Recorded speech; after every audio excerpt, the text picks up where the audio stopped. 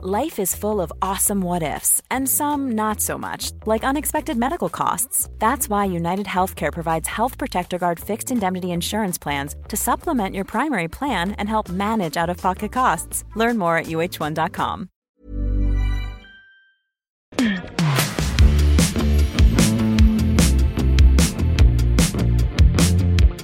My guest this week was reckoning with her white privilege before it was cool. This is The Last Laugh. I'm Matt Wilstein from The Daily Beast, and today I'm joined by six-time New York Times bestselling author, comedian, and activist, Chelsea Handler. Last fall, she put out a documentary with Netflix called Hello Privilege, It's Me, Chelsea. It's seriously one of the most honest and raw examinations of what white privilege really means that I've ever seen. It's also very funny. I'm clearly the beneficiary of white privilege. I want to know how to be a better white person to people of color. We need to talk to people who are white and stop asking black people to solve our problems. Do you think it exists? I wouldn't say it's totally non-existent, but it's not something that I see very commonly. But would you see it if you're white? This week, Chelsea's latest book, Life Will Be the Death of Me, is coming out in paperback. Along with the documentary, the book is another step in the radical political and emotional transformation Chelsea has made in the years since Donald Trump's election, which brought on what she describes as a midlife crisis in 2016. We get into all of that and more on today's show.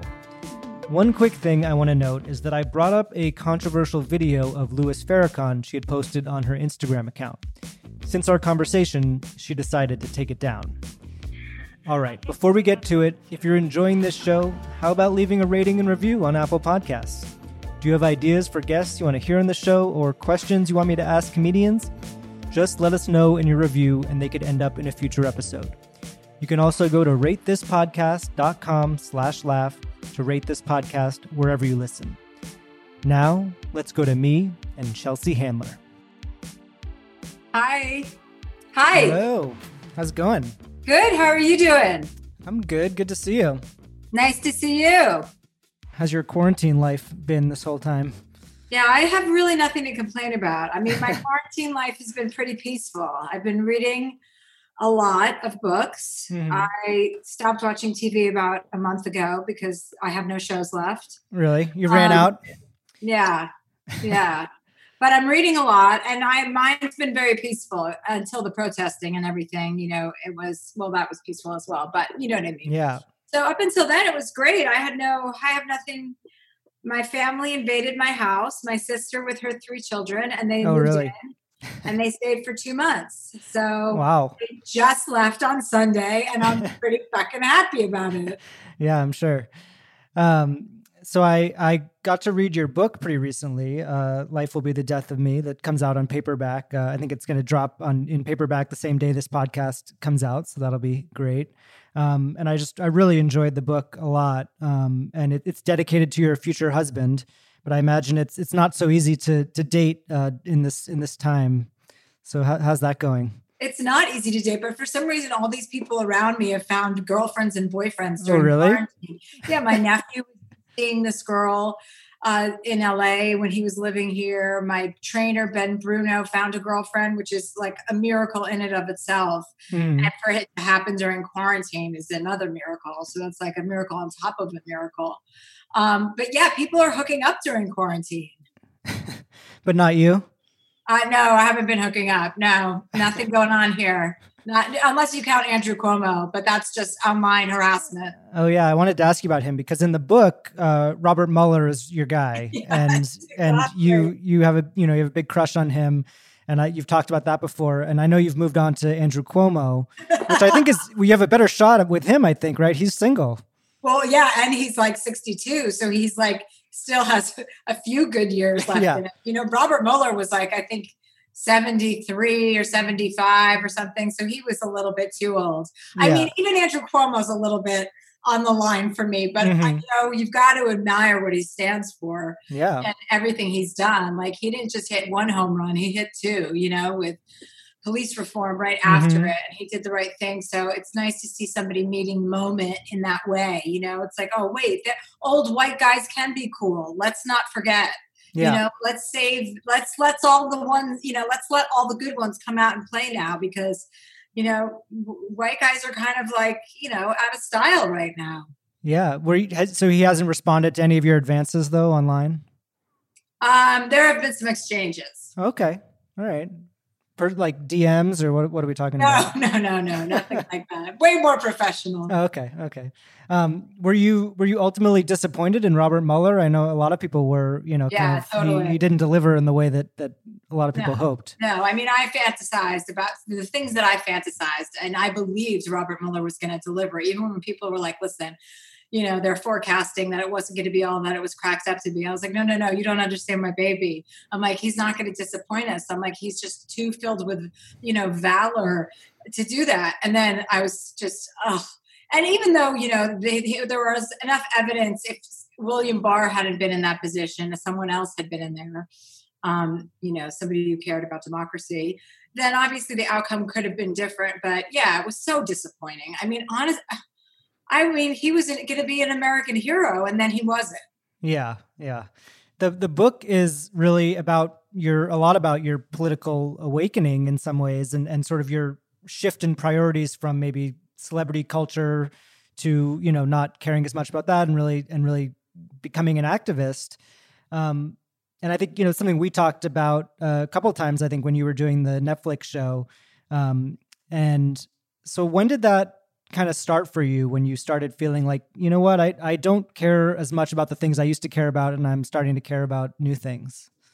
I just got bored with my life. You know, I just got bored with everything. And I would say it wasn't even just a political awakening. It was just like an awakening, like, oh, I have to be better to the people around me. And that involves being involved in politics. You know what I mean? It involves being involved in like standing up for something and, you know, kind of using your platform for something other than self-promotion.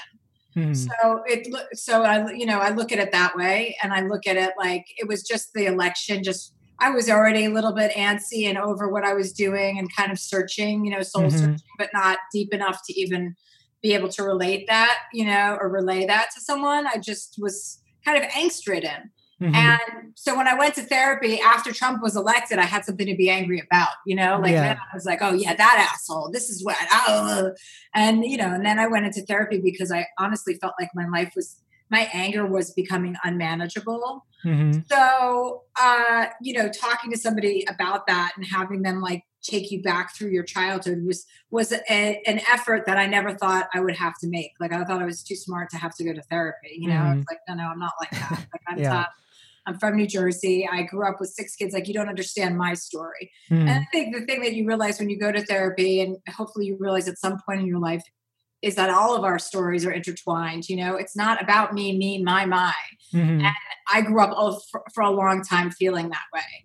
You know, like my friends, my family, my world. And it's really about connecting to the world you're not naturally connected to.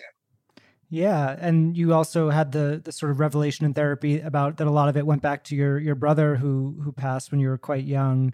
So how did that kind of relate to the other side of it, to the anger side of it?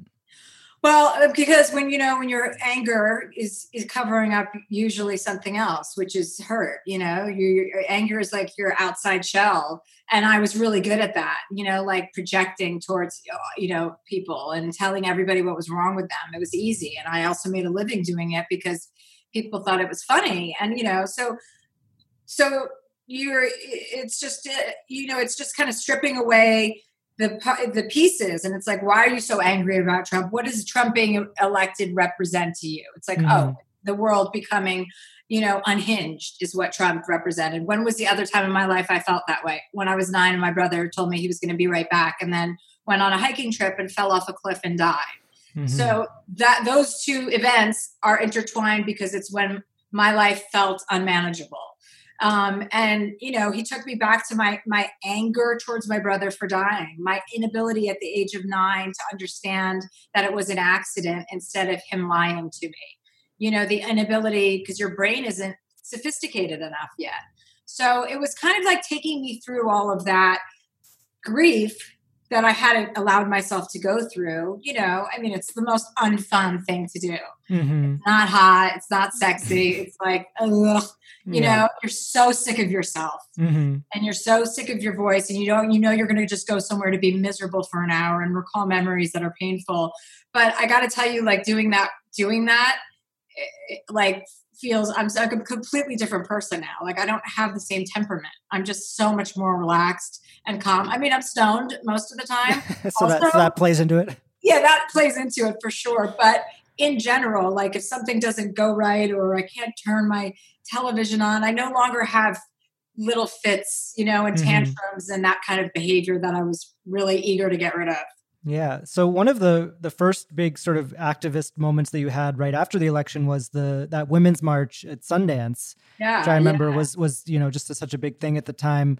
And I was looking back at it and I realized reading about it that Harvey Weinstein was in the part of the Women's March at Sundance, because this is before everything kind of came out about him.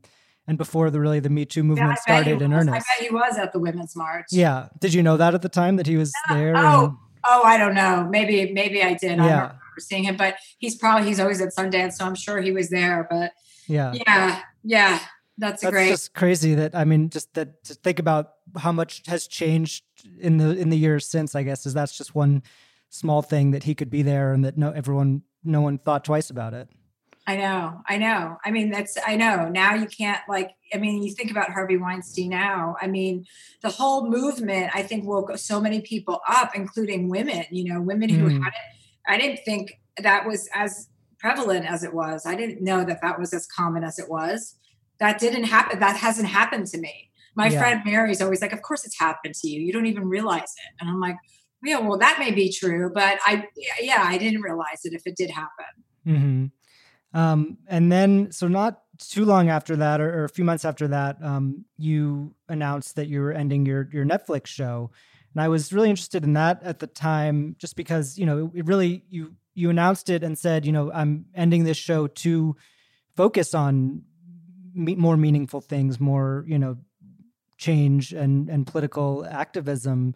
So can you just talk about what that decision meant for you at the time? Was it your decision to do that, and why did you make it? Well, my contract was up. It was in my third year there because I did my documentaries, and then I was supposed to do 2 years of that show.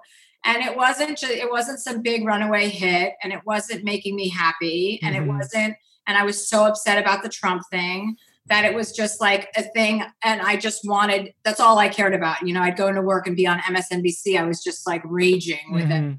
You know, it was like those first 6 months of his presidency. It's like, I need my life back. You know, after that, I was like, I can't go on like this. So it was just a culmination of all of those things. And I was like, okay, well, this makes more sense. And I wanted to go around the country and like not be called an elitist and actually know what the hell I was talking about when I was talking about politics and political things. And when I was talking about elections and candidates, I really wanted to understand what the fuck I was talking about.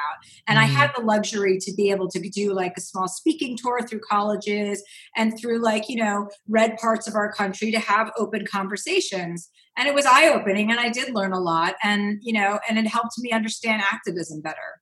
Mm-hmm.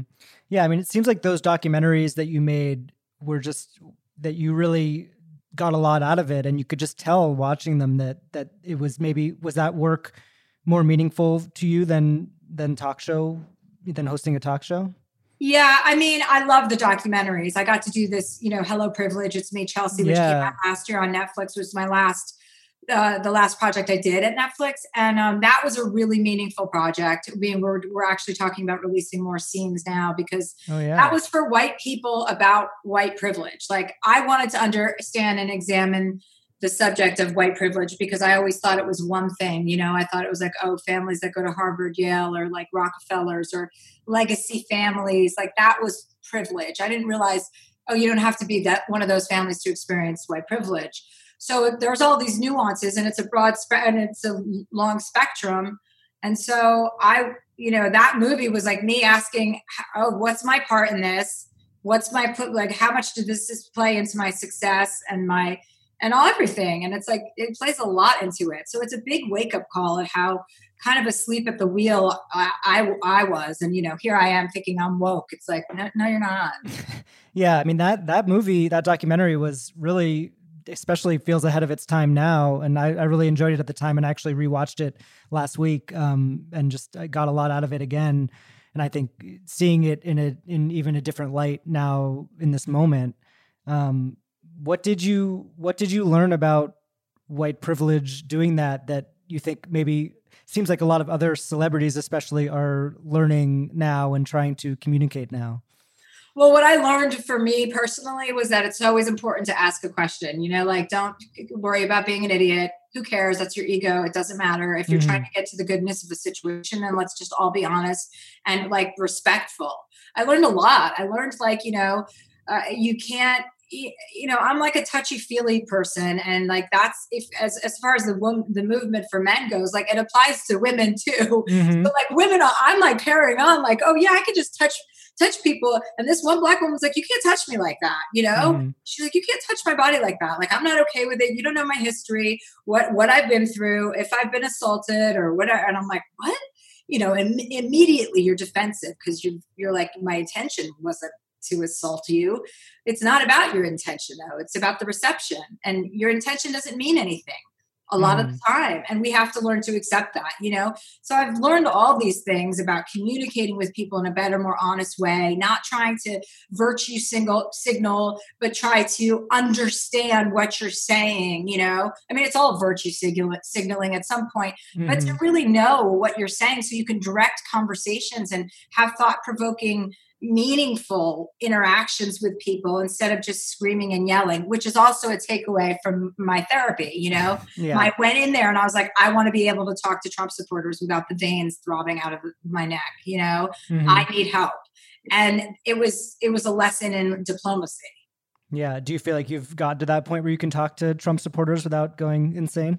Yeah, I'm better. I'm not there yet. You know what I mean? Yeah. But I've made some improvements. And I'm able to remain calm no matter pretty much what anyone says to me. Yeah. So yeah, I've made some improvements, but I still have a way to go. I love that you include some of that really personal stuff in there too, about your own experience, and that the story about your boyfriend when you were a teenager who was Black and how differently his life ended up going from yours. Why did you want to include that? And was that scary to make it personal in that way? I did not want to include that. I never want to include my ex-boyfriends, but somehow I always agree to it. Every single time it comes up, I'm like, no. Luckily, I'm out of ex-boyfriends, so none. There are none left to be on camera. My director, Alex Stapleton, it was her idea, and she took me through my history of my experience with Black people, and if I grew up with them, and how many Black people went to my high school. And so I kind of had split my high school years, and the second part of my high school years, I was exposed to a whole different kind of culture. And I dated this Black guy for 2 years, Tyshawn, and I got pregnant twice with him. He was a drug dealer. I lived with him. I just left my family. I was completely out of control. And eventually my family was like, you have to come home now. So I told her that story, and she's like, what? I can't believe you haven't told me that. And I was like, well, that hasn't come up. That I dated a Black drug dealer when I was 16 to 18. She's like, it's relevant to this story because I told her, we had both gotten stopped for dime bags of marijuana twice. And both times they let me go. And both times they arrested him. Mm-hmm. And then, that interfered with his scholarship at college, and he didn't go to college. Once you get into that system, you don't come out. At the time I was young and stupid, and I didn't really think about him or what that meant and what the situation was. I just thought I have a good personality. Cops like me. I had no idea how easy it is to get out of a situation if you're a white woman in this world, a crime situation, that is. Anyway, so it was really nerve-wracking to have to go and meet with him. I hadn't seen him since I was 17 years old, but it was really also heartwarming. As you could see on camera with his family, it was just so sweet to see his mom and that she was clean and off drugs. Mm-hmm. And that I was part of their family was it felt nice to be reminded of where I came from. I was always not able to skirt out of the trouble. That's right. Like, I remember getting pulled over like 4 or 5 times on my way home to the house when I had been drinking. I had like 5 people in the car, and every single time I got through it. No, but you had the complexion for the connection. Wow, I was in some pretty hairy situations that I never, ever paid the price for. Never. Like I said, I went that different way, and I'm glad it turned out the way it did with you. Thank you. The meeting, when you see him for the first time, you caught that on camera. I mean, yeah, it must have been, yeah.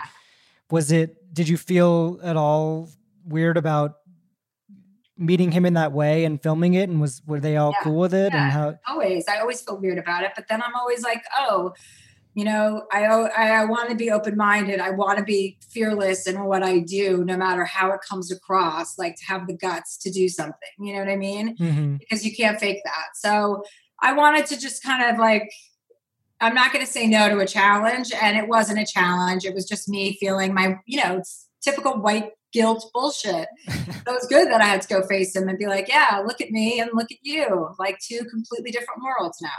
Mm-hmm.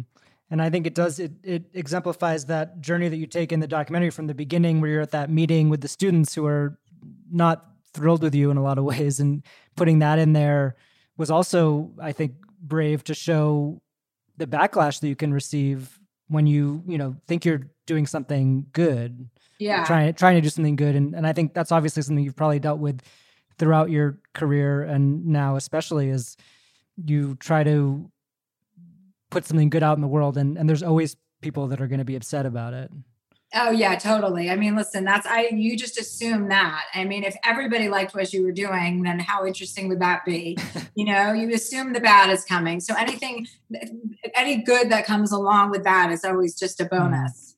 Yeah. And I think celebrities right now are dealing with that in an interesting way of facing their white privilege for the first time. I'm thinking about Jimmy Fallon had to, apologize for doing blackface on SNL a long time ago. And so I'm curious if you have any advice for people of sort of how to handle these situations and how to, whether it's through social media or through, what they say. What would you tell people? I mean, I think we all just have to forgive people for making mistakes, Mm-hmm. An apology. Yeah. Apologize right away. People are offended. We know now that it's not acceptable anymore. We all apologize. We're all sorry for not knowing more sooner. Like, mm-hmm. why did it take this long? I'm so disappointed in us that it took this long for us to get it together. If white kids were dying like that by police officers, like the police would have been reformed, disbanded, everything years ago. So that's like a violation of human rights in our own country. The anger, like what you're talking about in the documentary, filming that, the people's angry reaction towards me, mm-hmm. I get that. I got that now. That was something I didn't understand before filming. And then I got, this is such years and years and intergenerational oppression. Mm-hmm. We've never allowed them to be people. Yeah. And we're all part of it. And that's the worst news, but it's also the best news because that means we can make changes right away. Mm-hmm. I saw even, just this week, you've gotten some backlash for posting that Louis Farrakhan video. Yes. What's your reaction to that? I mean, well, I thought his message was really powerful. Mm-hmm. I wasn't thinking about the anti-Semitic thing, but I didn't want to take down the thing because I felt the message was powerful and and a lot of people did. And mm-hmm. it was powerful for me, the way he spelled it out, that Black people don't have a history of killing white people. White mm-hmm. people have a history of killing Black people for hundreds of years. Forget about crime. Over and over again, we kill Black people in this country. Mm-hmm. So everyone needs to remember where the violence came from. Yeah. It's not from the Black people. It's from the white people. So I thought it was powerful. So whatever, everybody can go fuck themselves. Coming up, Chelsea teases her new stand-up special, which will be premiering on HBO Max as soon as she figures out a way to shoot it safely. Hey, I'm Ryan Reynolds. Recently, I asked Mint Mobile's legal team if big wireless companies are allowed to raise prices due to inflation. They said yes. And then when I asked if raising prices technically violates those onerous two-year contracts, they said, "What the f*** are you talking about, you insane Hollywood ass?" So to recap, we're cutting the price of Mint Unlimited from $30 a month to just $15 a month. Give it a try at mintmobile.com/switch. $45 up front for 3 months plus taxes and fees. Promo rate for new customers for limited time. Unlimited more than 40 gigabytes per month. Slows full terms at mintmobile.com. One size fits all seems like a good idea for clothes until you try them on. Same goes for healthcare. That's why United Healthcare offers flexible, budget-friendly coverage for medical, vision, dental, and more. Learn more at uh1.com. So you also have, I just found out not too long ago that you have a stand-up special that's just got announced. With HBO Max. Yeah, so that's exciting. Although who knows when you can perform live again. So what's the deal there? Well, we're looking for outdoor spaces, to perform, to do the special. Like Dave Chappelle. Yeah, that's perfect example of it because it's the safest way to shoot a special. Otherwise, it's limited capacity. Obviously, they're going to open up some places. We're actually talking to New York and New Jersey to see if I want to go home to do it as a reopening in August. I want to film the special in August. So I think I will shoot it this summer and I'll announce it probably next month or at the end of this month if I end up shooting it in August. But yeah, I want to shoot it before the election and I want it out before the election because it's just about, changing your mindset and like putting your you're like putting your mind to better use. And it's all about, waking up to life, right? When you announced it, you said the quote was, "I didn't want to return to stand up until I had something important to say. I do now." So what is the important thing that you have to say now? The important thing to talk about is, first of all, taking stock of like your accountability, having self-awareness, dealing with any of your grief or your trauma, not putting it away and shoving it aside because it always comes back to bite you in the ass, and doing it with humor and doing it, with a smile when you have to and crying when you have to, but also getting to the other side and discovering how to be better at being a human being. And, my unhealthy relationship with my dogs, my cleaning ladies and cannabis, sprinkled with all of the usual nonsense because that's always going to be who I am because I can't, get my shit together. Yeah. But, I like to write about the true things that happen to me because whether you like me or not, nobody can say that I'm a liar. Like I'm only always telling about my authentic experience. I'm oversharing, people would argue.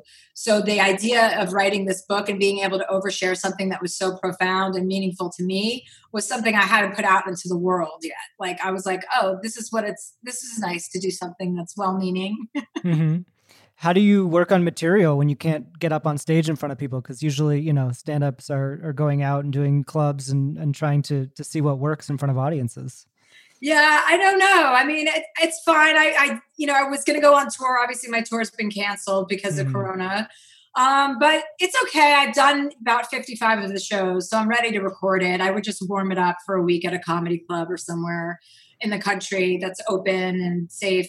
And, yeah, I mean, I have that set pretty kind of ready to rumble. So there's not much writing that needs to be done on it. After that, I'll start writing again and move on to, people are going to be so COVIDed out, by the fall that it's like, I don't even want to write during this time until I'm in a new phase of my life. You're not writing a bunch of coronavirus jokes. No, I'm not actually. No, I spend every free moment I have reading. Yeah. Because I know I'll never be able to have time like this to read. Yeah. This is, you really haven't done stand-up like this in a long time though. So how does it feel to be sort of on the precipice of shooting a special? Oh, it's going to be the best thing I've ever done. I mean, it's so solid.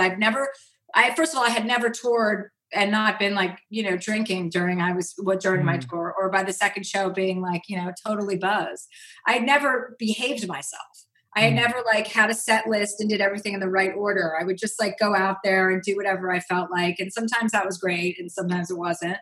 But this was I was super focused. I'm not partying like that anymore. I'm not going to go out, So I was really focused on getting the message from the book into a stand-up. Like once I saw what Nanette did, Hannah Gadsby, I was like, oh, you can make stand-up have an arc like that. And I wanted to take the book and put that into a stand-up form. And I did. And I think it's really powerful. And I feel like it's the extension of the book. It's the last kind of like, okay, let's put that down and then we'll move on to the next thing. Yeah. I mean, it does feel like this most recent book is very different from your older books, which were more straight, comedy. There's much more personal, much more intense stuff in this book. And I assume that would be the same for the stand-up. Do you feel like that's a, deliberate decision that you've gone in that direction of just getting more real with stuff, getting more personal, not making it all just sort of jokes for joke's sake? Yeah, definitely. I mean, I want to, to peel away like the layers, you take off the veneer, you realize, oh, you were drinking so much when you were younger because it was like, you were numbing and you're like, I don't need that anymore. I've come face to face with my demons in a way, I've like faced it. It's like, oh, that's not appealing to me anymore. So it's deeper, but it's much sharper. Like the comedy is so much, to me, funnier. Also, as a comedian, having to take out all of my insensitive and, racially insensitive jokes and this person, whatever insensitive jokes, like you can't operate that way anymore. So it's even better. Your material's even stronger because you have to really come up with clever stuff because you can't go to the bottom feeding stuff. And that's the way it should fucking be, in my personal opinion. Do you feel like back in the day you would do that sort of lowest common denominator stuff, or you would fall back on that, or that it was easy? Yeah. I don't think I challenged myself as a writer necessarily.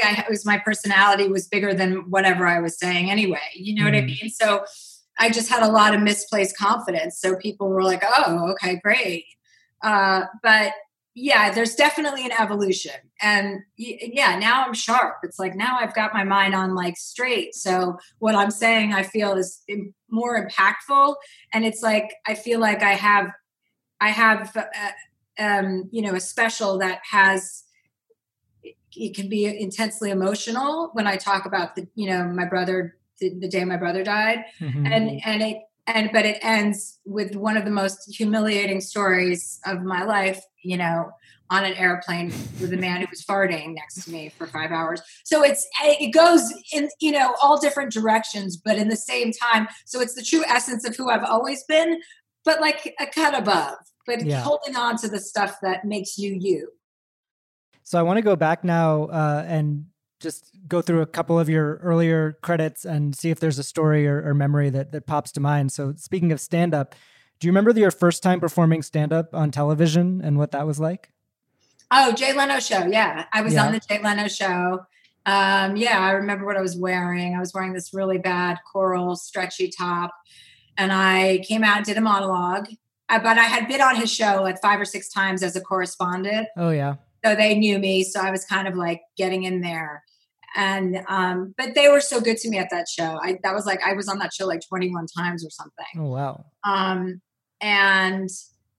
I did it with him. I did stand up on the Jay Leno show. So that was the place to go at that time. Yeah. I big deal. Saying that at that time. I'm officially old. How did that first set go the first time you performed? It was good, I think. Yeah, it was good. It went well. And then, Jay always was like, you don't have to be so blue, like you don't have to be birdie. And I was like, fuck you, Jay. Like, don't give me any advice. I don't want to be like you. Yeah. Well, then you ultimately had your own show, your first show, Chelsea Lately. Right? That was not the first show. Yeah. I had a show before that, the Chelsea Handler show on E! And that was like ran for 1 season. And then from that show, we decided to do Chelsea Lately instead. So like that show led to Chelsea Lately, but they were totally different. And when you think about your time on Chelsea Lately, which was many years, what stands out to you from that experience? I mean, it must be kind of a blur in some ways, but the sophomoric chicanery, just going in and in the morning answering other people's emails. I go from desk to desk to desk and just write terrible, completely inappropriate. If I had a show today, first of all, it would have been taken away from me. Yeah. I mean, have no boundaries at work. We would play jokes on each other. I mean, we would walk around naked. We were out of control. It was like a fraternity house. Mm-hmm. Did you kind of, towards the end, clash with E, and was it a difficult relationship towards the end? Well, I announced I was leaving, I think on the Howard Stern show. And so that they didn't like that. They knew I was done. I really did. And they were so pissed when they found out that I said that, because they thought I was doing it as a negotiating tactic. And I wasn't. I was done. And I was just telling people, but I did it. I should have told some people before I announced it on Howard Stern, but that's me. I just can't help myself. Yeah. And then there was your Netflix show, which I really enjoyed. And I just had a couple months ago had Fortune Feimster on this podcast. Oh, did you? Yeah, and she's great. And we talked about. So I came to the show the night that Ann Coulter was supposed to be on, and then she canceled at the last minute. And I think that's why I was there. I was supposed to go cover what would happen when Ann Coulter went on your show. And then she canceled the last minute, and Fortune came on as Ann Coulter, basically. So what do you remember about that night, and what did you think at the time when Ann Coulter canceled? Oh, I couldn't believe it. I was like, are you kidding? Is she scared of me? I'm like, Ann Coulter's scared of me? And they're like, we think so. She had agreed to come on, but then, canceled. So I take a lot of pride in that. Yeah, actually. That she was too scared to come on. Yeah. If I'm going to be scaring people, I hope I'm scaring her. Yeah. The other bit from that show that I wanted to ask about, just because it somehow has come up again this week, is you did a whole monologue about how Trump probably has syphilis, and that has affected a lot of his behavior. And so and this week we saw the slow walk down the ramp, which raised new questions about his health, and people are, very concerned about what's on that ramp, like an obstacle course? Yeah. Why are you walking like that? So I've seen more people raising the syphilis thing, that could be affecting him. So the way he stands is a symptom of dementia. The way he stands with his ass out forward. Yeah. Yeah. That's a symptom of dementia. So, and late stage syphilis is basically tantamount to dementia. So it's basically the same thing. And I'm standing by my theory that he has late stage syphilis, which has turned into dementia. Yeah. I think, you were ahead of the game on that one too. So I think people. Yeah. Look at me. And finally, syphilis can impair your judgment and memory, which might make someone forget things that they've said in the past. I never said repeal and replace Obamacare. You've all heard my speeches. I never said repeal it and replace it within 64 days. We will be able to immediately repeal and replace Obamacare. I'm very pro-choice. I am pro-life. Hillary Clinton, I think, is a terrific woman. Replenish the Social Security Trust Fund. Don't worry about that baby. I love babies. So I love babies. I hear that baby crying. I like. Actually, I was only kidding. You can get the baby out of here. Now, I'm not a doctor, so I can't claim Donald Trump has syphilis because of laws. But as the saying goes, if it walks like a duck and talks like a duck, it probably fucked some questionable models in the 80s. So we end every episode by asking comedians, who is a comedian who has made you laugh the hardest in your life? It could be someone that you've worked with, or someone that you've seen perform. Who's the person that comes to mind that just really that makes you laugh? Fortune Feimster makes me laugh a lot. She's the first person that came to mind. Mm-hmm. Yeah, she's pretty funny. Are there any stories with her that stand out from your We had a experience cannabis together? dinner one night. We did a Chelsea Does series on Netflix, and we did a cannabis where there was one episode where I did drugs called Chelsea Does Drugs. And we got really stoned. I'm going to get really high. I got my weed card just for you. You did for this dinner? I went to a shady weed place in the valley, and my guy was like, tell me your symptoms in 2 words or less. And they have a list of what's okay symptoms and what's not. I go, headaches. Then I go, and he goes, no. And she at my house, after we went into the kitchen and the four of us were just basically eating a pie with our hands. We were so stoned. I mean, I wasn't right for 3 days. I woke up the next day and I was like, I can't film today. I'm like, I couldn't open my eyes. And she was not right for like a week. And she has no tolerance for that stuff. So she was out of control. She kept walking out with like large items from my house, like desks, chairs. Yeah, edibles will get you like that. Yeah, I like edibles. Cannabis infused anything is dangerous, but I do like edibles where they're more concentrated. But I don't want cannabis infused food. Like I want to be alert. Yeah, and especially not a whole meal of it. Yeah. Well, thank you so much for doing this, and congrats on the book and the special. I'm looking forward to seeing more footage from the Hello Privilege when that comes out. Yeah, it was nice to see you. Yeah, good to see you too. Okay, have a good care. one. All right. Bye. Bye. Bye-bye. Thank you so much to Chelsea Handler for that great conversation. Her book, Life Will Be the Death of Me, is available now in paperback wherever books are sold. And we'll put a link to purchase it in the description for this podcast as well. To support your local bookstore, please head over to bookshop.org to find out where you can purchase Chelsea's book to support local independent bookstores and give back to the book community. You can also look out for her new stand-up special coming to HBO Max later this year. If you like this show, please tell your friends and rate and review us on Apple Podcasts. You can find me on Twitter at Matt Wilstein and at thedailybeast.com. And if you're not already, please follow at Last Laugh Pod on Instagram, where you can see photos and videos from all of our episodes. The Last Laugh is distributed by Acast for The Daily Beast, with audio production by Red Rock Music. Our theme music is by Claude, who you can find on Instagram at claude.mp3. You can find this show every week on Apple Podcasts or wherever you listen to podcasts. And as always, you can find show notes and highlights from each episode on thedailybeast.com. See you next week.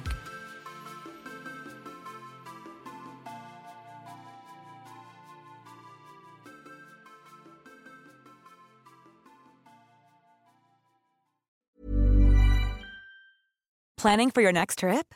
Elevate your travel style with Quince. Quince has all the jet-setting essentials you'll want for your next getaway, like European linen, premium luggage options, buttery soft Italian leather bags, and so much more. And is all priced at 50 to 80% less than similar brands.